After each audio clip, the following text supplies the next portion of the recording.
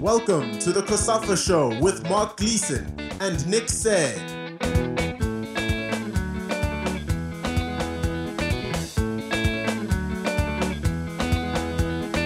Welcome to this episode of the COSAFA Show in the middle of an exciting set of Africa Cup of Nations qualifiers that will determine the final field of 24 teams for the Continental Showpiece, which takes place in Cameroon early next year.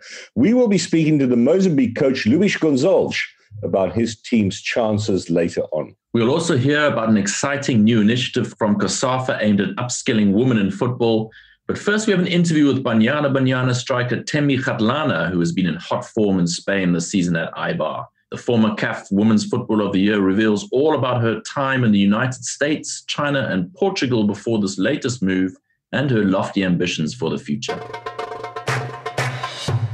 You seem to have settled very well at Eibar. Is that fair to say? Yeah, I think you can say that because results don't lie, you know. And each match, I'm more confident, more focused, more ready and willing to play. And it shows that even though there's a pandemic, I'm always focused and I chase and go for what I want. And being a team player is something that I've always been wanting to grow as part of my game. And for me, it's not just the goals that I score, but being more of a team player, the assists that I get, the crucial penalties that I force to get, results for the club.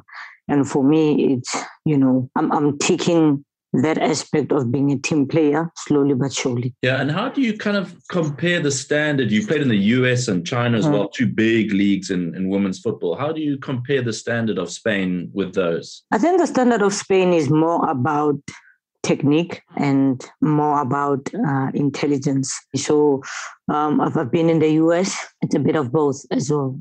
Technique, the experience in the US, because about 80 to 90% of the girls that play for the US national team play within the NWSL. So it makes it one of the strongest leagues in the world, with a lot of experience from the girls that they bring from the national team, a lot of technique, a lot of video. So it's just, I think in the US, more of everything involved. And we know that women's football is growing and changing. So I also went to China, more or less on that.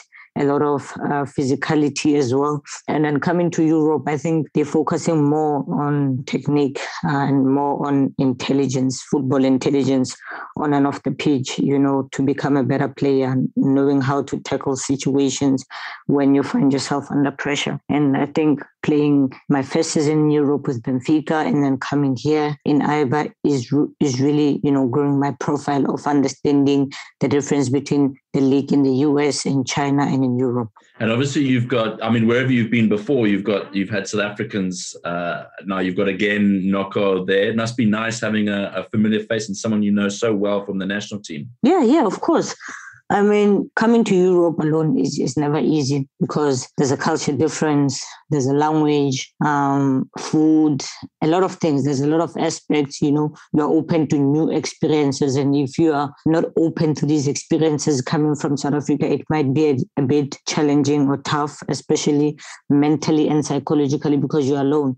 But, I'm grateful that from the start of me being a professional footballer, I've always been with someone next to me, to be a friend, to be a teammate, to guide me, to motivate me. And in 2018, I was fortunate enough to be in the same team with Linda Motlalo and Janine in Houston. And I think that went a long way into creating a safe space for me to be alone. I went to China with Linda and I went to Benfica and I was alone. So for me, it was not that difficult to adjust in Benfica because previously I've been in teams where I've had teammates and I know what it means to go through certain things emotionally, psychologically, and mentally. And to have Noku here with me in Eibar, I don't think is difficult, but it makes my stay here more pleasant and enjoyable because we can be friends and teammates on and off the field. And then if we can just go through your various clubs. You spoke earlier about the style of the league in the US, but your stay at Dash, I don't know if you remember, I came over and interviewed the three of you there in Houston. Mm-hmm. Just what did you get out of that stay? It was a year, but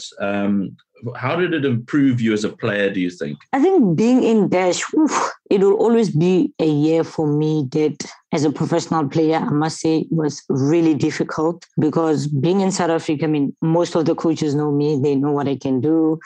And getting game time for me was easier back home. And moving to Dash for me was my first professional contract, a bit difficult, to have to work hard and fight for like more than 2 to 3 months to get into the starting lineup. So for me, going to Dash has made me grow in a lot of aspects on and off the pitch as an individual. My character of patience, my character of resilience and working hard and always being ready. I think if I focused more on the fact that I was not playing in Dash and focused on having a negative attitude, I don't think I would have achieved what I've achieved today mentally, because staying off and not playing is difficult for any player of any caliber. And I think one thing I did different by being on the bench while playing at Dash was being positive and hoping that one day my time will come for me to join the team.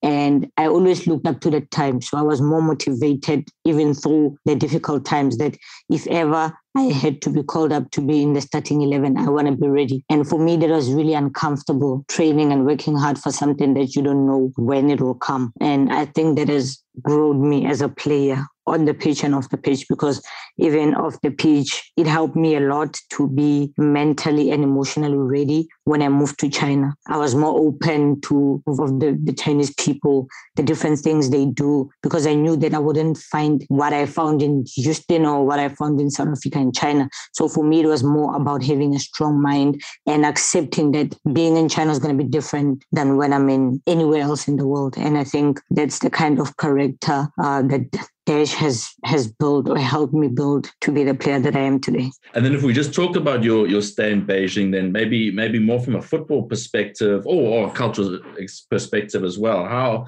that was then a year later. You say you had those experiences at Dash. What did you get out of that time in Beijing? Yeah, I mean, Beijing was also a different experience to Dash. Like I said, Dash prepared me mentally and emotionally. And I think Beijing prepared me physically. I was 6 hours ahead of time. And I think it took me 3 months to adjust, to say that, every time I wake up, I won't be in touch with my family and with my friends. It took time for me to adjust really to the time zone of Beijing. But physically, it also helped me to grow as a player, because then in that time, I got more time to go to the gym, more time to work on myself, because sometimes you go to training and you want to talk to your family and your head is everywhere. But I think physically being in Beijing helped me because of the time difference. I was able to focus more on myself as a player than to be, too engaged with my family and my friends. So I had time to train and time to do whatever that I wanted to do as a footballer. And I also had time to be a friend, to be a daughter to my parents, to be there, for the people that wanted to talk to me. So I think it really helped me to separate my life as a footballer and my life as just a normal person. And then you went to Benfica. It was a kind of a brief stay in a way, but nothing to do with you. It was to do with COVID. And I know there was then salary caps came and there was restrictions, etc. But what did you take out of that sort of stay in Portugal? What did that give you? I think the stay in Portugal for me was more about nothing is guaranteed, because I got there, everything looked so bright, everything looked positive. I was ambitious, I was going to want to play and finish the league. When I got there, Benfica was number 1 in the league, and they had a lot of things that they were supposed to win, like the league, the Taça de Liga, Portuguese Cup. There were a lot of silverware to be taken. But as soon as I got there and on my third match, COVID came. So it was not guaranteed that Benfica now will win that. And it was not guaranteed that I will have more time to play. The salary cap came on, and, a lot of things just moved and shifted around. And I think I appreciate that process, because then it made me to be open to the things that evolve or revolve around me. Sometimes you want to put goals for yourself, you want to do certain things, but as soon as that shift that doesn't go according to what you want to do, you always need to be open to the new way that you're going to take, even though it's going to be challenging, even though you don't know what will the outcome be. And I think that's what taught me about being in Benfica, that nothing is guaranteed. You can plan this, but you also need to be open to when things don't go your way. What are you going to do, or how then are you going to react and handle the situation that is in front of you? How did the opportunity come with Eibar? And when you heard about it, or when you were told about it, what was your reaction? Did you sort of immediately feel this is something I want to go, this is a place I want to play football? For me, I've never been so strict or critical about where I go as a footballer. For me, it's always been about opportunities. So coming to Eibar for me, it was more about an opportunity than anything. Also looking at the fact that the pandemic was still, growing everywhere else in Europe and in the world. And like I said, nothing was guaranteed at that time. So what I told myself is, if I ever choose the option to go back in South Africa, I wouldn't know when will I have a chance or be able to come out and come to Europe or wherever I would have landed. So for me, it was more about the opportunity of staying in Europe and continue playing and being fit, and doing what I do best, which is play football. Because had I chosen the option to go back to South Africa, we know that South Africa had the longest lockdown. A lot of things would have affected me or been different in that manner that I was not going to go out and train and be as fit as I would be if I was in a team. So my agent and I opted that we stay in Europe, So Eibar created the opportunity for me to have a club to train and to be fit, and I went for it. And now, you've arguably been South Africa's, male or female, most successful international footballer of recent times. If you think about, winning the African Women's Footballer of the Year, silver medal of the AFCON, so close to a gold, playing in the best leagues in the world and the US and whatnot. What sort of is your ambition from here? If you were to look 2, 3, 4 years ahead, where would you like to be? To be honest, I do have personal goals, but I just don't like sharing my personal goals with everyone, because at the end of the day, I feel like when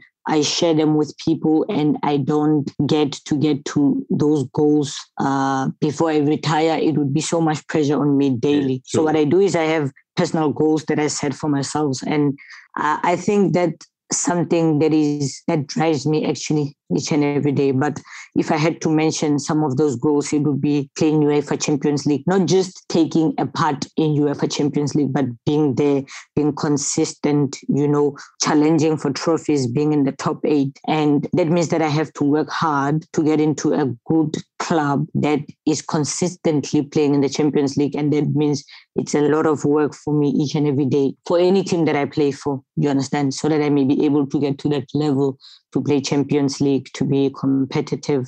I think one other thing is also to be in the FIFA awards. Either it doesn't have to be specific, for me, before I retire, I would love to be or to win a FIFA award. And I think the best one would be winning Ballon d'Or. I know it's far-fetched, but I know it's possible if I put my mind to it and work hard, of course, by getting into the right clubs, being more professional, having a lot of resources on my hands to be able to become a better player each day. And like I say, I know it's far-fetched, but it's possible. I mean, in my world, anything is possible as long as I put my mind to it. And I think slowly by surely, I can say that each year or each time I play for a team, there's something that I get to tick that's getting me closer to my goals. And I guess one of those would be perhaps participating at the 2023 World Cup. So you must be eager to get back into action with Banyana Banyana, whenever that might be. Obviously, we hope it's sooner rather than later. But have you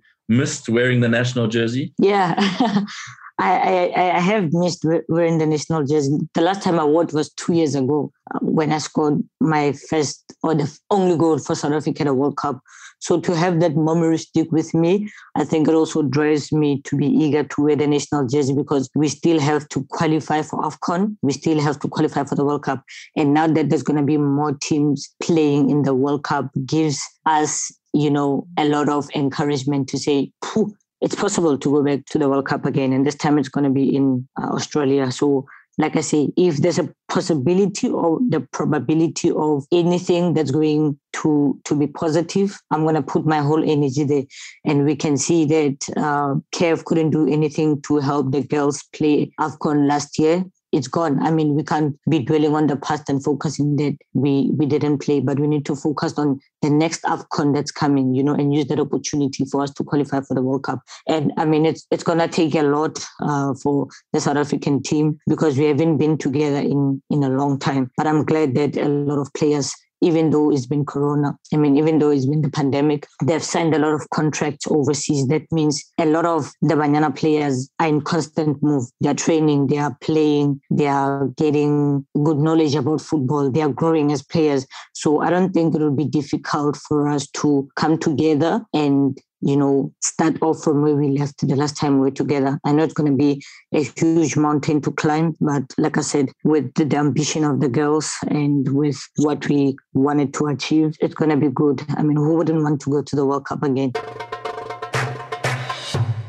Mozambique lost in Rwanda on Wednesday, but still have an excellent chance to qualify for the Africa Cup of Nations finals if they can get a home win against the Cape Verde on Tuesday in Maputo. A draw would also be enough if Cameroon do them a favor and beat Rwanda and the Cape Verde in their final 2 games. We spoke to the Mamba's coach, Luis Goncalves, about his team's prospects and about the current state of football in Mozambique. Often I speak with the players.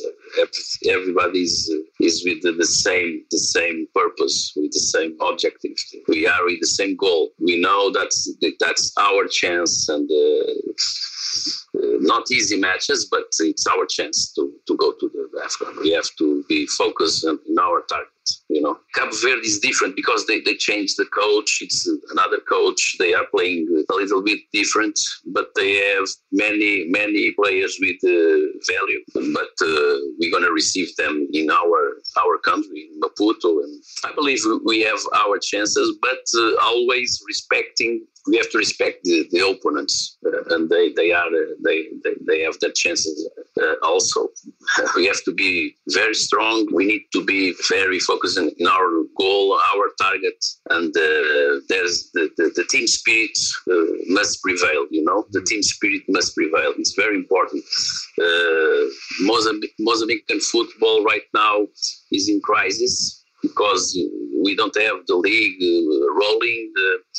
I can say 7-8 players that play in the league, and they are in national teams. So we are studying how can we solve this question. I proposed internship to do, but it wasn't possible. So the players are stopped right now. I believe we can make it with the hard work and first of all with the team spirit. The team spirit for me is the key. And are you worried that there might be some problems as well with players coming from Portugal, for example? Yes.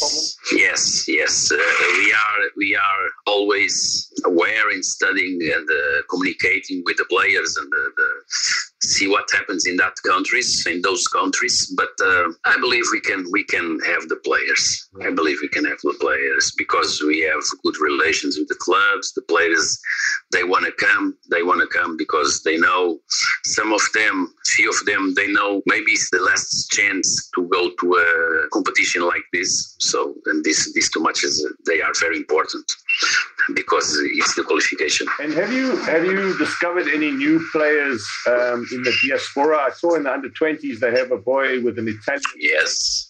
Did you discover as well for the senior team? Yes. That player that you mentioned, Lorenzoni, it's not the only one because we knew them before because we have a work.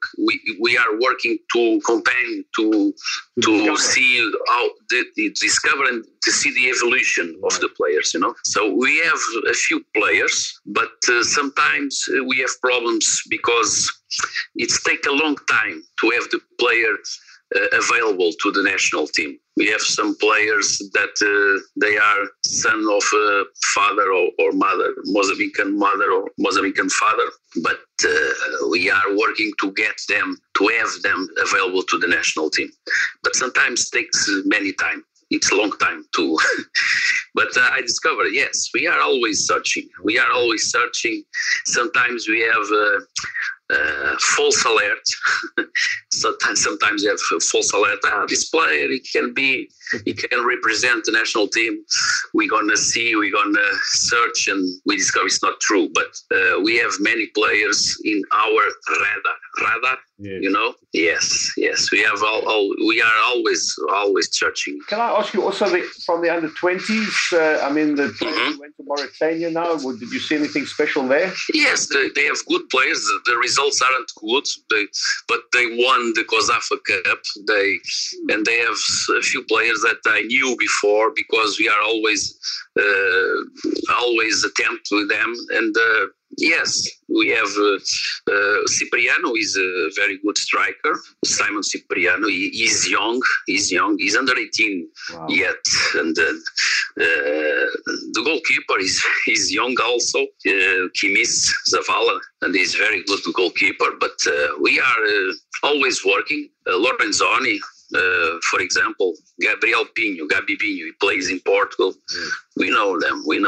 Normally, I spoke with the under-20 national coach and the technical director, and we are working together. So, if I believe they can be good for national team, why not? Why not? I don't have the problems to put young players playing, as you know. We are joined now by COSAFA General Secretary Sude Thome to chat about an exciting new initiative that seeks to empower women in leadership positions across the Southern African region. The Women's Leadership Program will be launched on Wednesday, the 31st of March, and will see around 40 participants involved in sports administration from across the Southern African region on the course that will run through till August. Sue, thanks for your time. Can you tell us more about how this initiative came about? Yes. Good morning, Mark and Nick. It came about when we were approached by the Foundation for Sport Equity, which is a foundation which is registered in the Netherlands, and the CEO is a lady who previously worked with FIFA in their education department, and she reached out to say, we've set up this foundation which is an NGO. It's about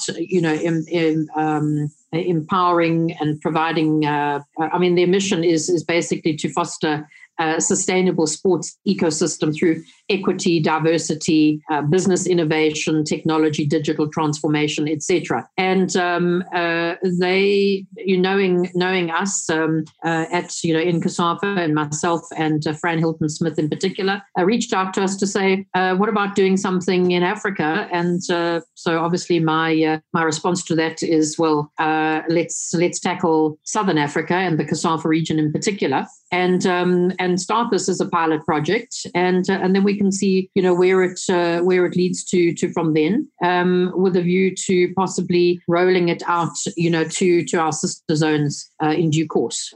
And can you just give an idea of the format of the program? I know it runs over I think there's around 13 or 14 weeks right up until August, but how is it all laid out? Yes, Nick.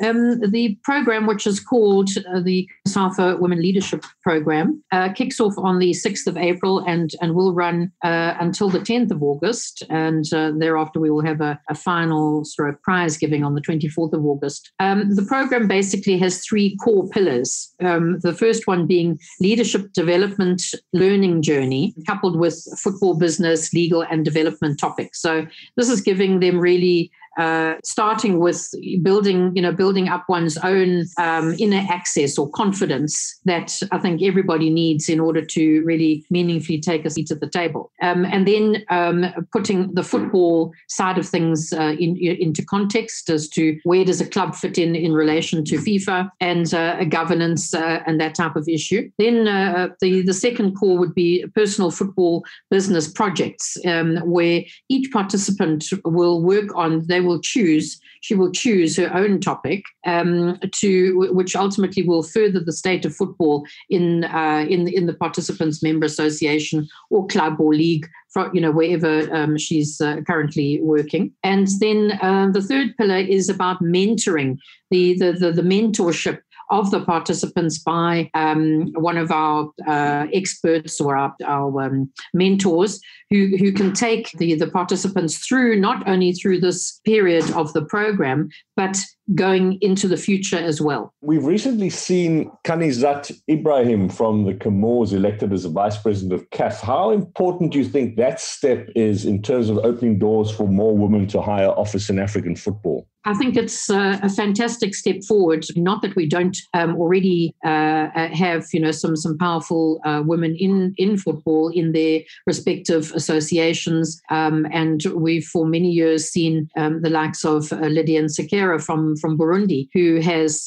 been a member of the FIFA Council, I think, for the past 8 years, and has consequently sat on the CAF executive.